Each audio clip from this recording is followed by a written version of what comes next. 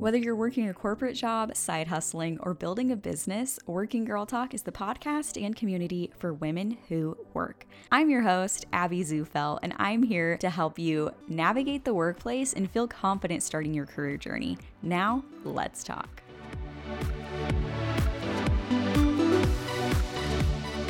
Hello, welcome back to Working Girl Talk. So happy to have you join me today. I hope your workday is off to a great start. We are diving into the latest business and tech headlines as usual, and then we'll dive into today's topic. First up from The Verge, big Netflix news this week, also very sad Netflix news. After announcing some price hikes in recent weeks, Netflix has now announced it's cracking down on the practice of password sharing between people that don't live in the same household. They'll be prompting them to pay an extra fee for the privilege. So during a test period, Netflix will be trying out this approach in 3 different countries: Chile, Costa Rica, and Peru. And in addition to the ability to transfer viewing profiles into new accounts, subscribers will get prompts to add extra viewers to their packages at a discounted price as well. They're really trying to get every user to pay, and which is going to be a sad thing for all of us if this ends up getting rolled out across all of Netflix countries, because most of us are sharing passwords here. Next story from Variety: Amazon has completed their $8.5 billion acquisition of MGM. This has been a huge headline in the past couple weeks. There's been a lot of debate. Is this too big of an acquisition? Can they do this? How are they going to do this? And now it's officially done. Amazon has acquired MGM. And on the user side, this is actually kind of cool. This means they will be adding the studio's catalog of more than 4,000 films and 17,000 TV episodes to Prime Video and Amazon Studios. Next story, some interesting TikTok news from Social Media Today and Reuters. According to Reuters, TikTok is nearing a deal for Oracle to store its US user information, which would separate the platform's US and Chinese databases, essentially siloing US user information away from other regions. As we know, you may have heard on this show before, TikTok's parent company ByteDance is located in China. And as we also know, there has been debate on, does TikTok need to be banned in the US? That was a headline for a while. TikTok has done some questionable data practices in the past and a little unclear about their data policies. That's always brought a lot of concern for people. So, quote from the article: "This would help address ongoing concerns about TikTok's Chinese roots, with parent company ByteDance still beholden to China's strict cybersecurity laws, which require it to share user information with the CCP upon request." End quote. As you can see from that sentence right there, the data practices in China are very different than in the United States. So this whole move of TikTok wanting Oracle to store US user information in the US might actually lessen some of the debate about TikTok if this comes to fruition, and make a lot of government officials to the average user. It might ease some concern there because data policy has been a concern for a lot of people. Next up, Starbucks CEO Kevin Johnson to retire, and founder and former CEO Howard Schultz will serve as interim CEO until the replacement is identified, according to Yahoo Finance. Fun fact, Howard Schultz was actually the speaker at my college graduation, and they gave out these like Starbucks tumblers that were branded of the university to everybody, literally everybody, and that's like thousands of people. So that was very fun. Next and last story from Gizmodo: Facebook, now Meta, CEO Mark Zuckerberg says Instagram users will soon be able to create NFTs within the platform. It really aligns with what Meta is trying to do next with the whole metaverse and this virtual reality. So I'm definitely not surprised to see NFTs becoming part of Instagram. Am I happy about it? Not sure. Honestly, this whole metaverse NFTs is still a little murky for me. Still trying to understand it all. Those are our headlines for today. I always link the stories in the show notes if you ever want to explore any of these further. Communication in the workplace and in business, you could do many, many episodes on that. But I've been implementing 3 different things recently that I really found helpful, and I wanted to share them with you. So here we go. Number 1, this is such a simple, easy tip that you can do right now.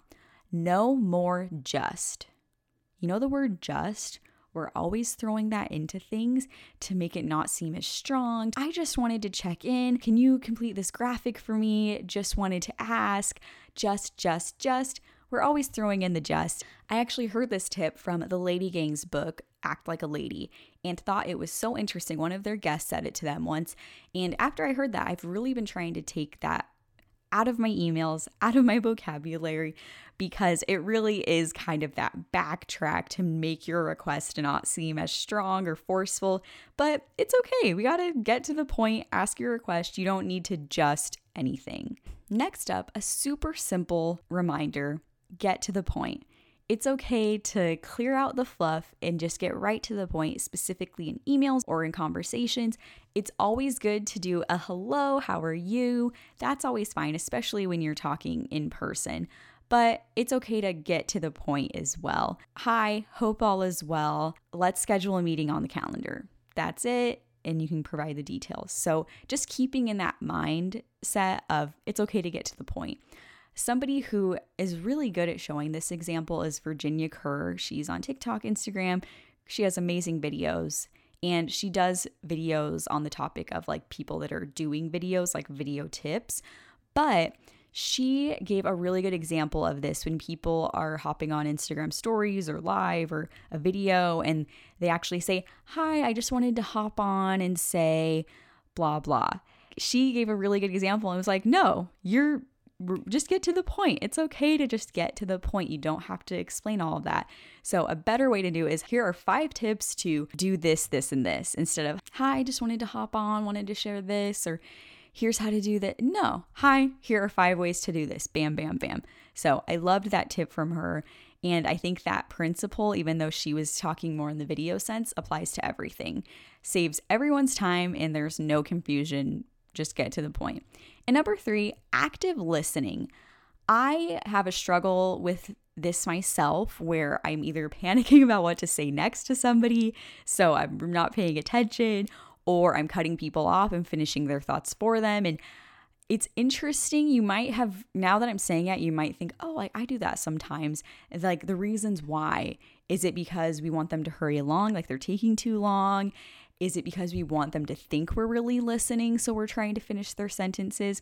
No matter the reason why, I have been working on being a better listener lately. And you might think you're doing them a favor by finishing sentences and butting in, but just let them speak. And I really think listening is a huge part of communication, because then that informs how you can respond and how you can assess the situation. Something that really helped me understand listening was Ed Mylett. He has a YouTube video, and if you just type in Ed Mylett Better Listening into YouTube, I think it's the first one, but it's called something like Easy Way to Influence and Connect with Anyone Instantly. And he goes all into listening, like why we do the cutoff, why maybe doing the like during when somebody's talking maybe isn't the best way to show we're listening. But I just really love that. So every time I'm talking to somebody now, it's a constant practice, but really trying to listen, eye contact, trying to focus, not focusing on how I'm going to respond, focusing on what they're going to say. And that has made all the difference in my conversations professionally and personally. So being an active listener and cognizant of how you're listening to people and really taking in what they're saying is huge for communication. So definitely check out that video. So those are my 3 tips. No more just, it's okay to get straight to the point, and be a better active listener. We end every episode with a Friday favorite. This Friday favorite goes back to me discovering that I'm a Disney adult. I didn't realize I was, but I love Disneyland, love Disney movies, and I think I'm a Disney adult because I actually don't have kids, but I've seen all the Disney movies, especially the new ones. So I've been listening to Disney songs lately because you just need that inspiration sometimes, right? And how far I'll go from Moana, but the Alessia Cara version that's in the credits, put that on, and especially on a day like maybe today, this afternoon, when you're feeling a slump, like I'm just trying to get to the weekend here at work, put that on, and it's very inspiring, motivating, such a great song. That is the Friday favorite, How Far I'll Go by Alessia Cara. If you have gained any value from Working Girl Talk, from this episode, from last, and you want to support the show, make sure to leave a review. 5-star review on Apple, and leave a little note on what you think of the show, why you love it. That is a huge way to support Working Girl Talk. Thank you so much for listening and joining me every week, and I hope you have a wonderful work day.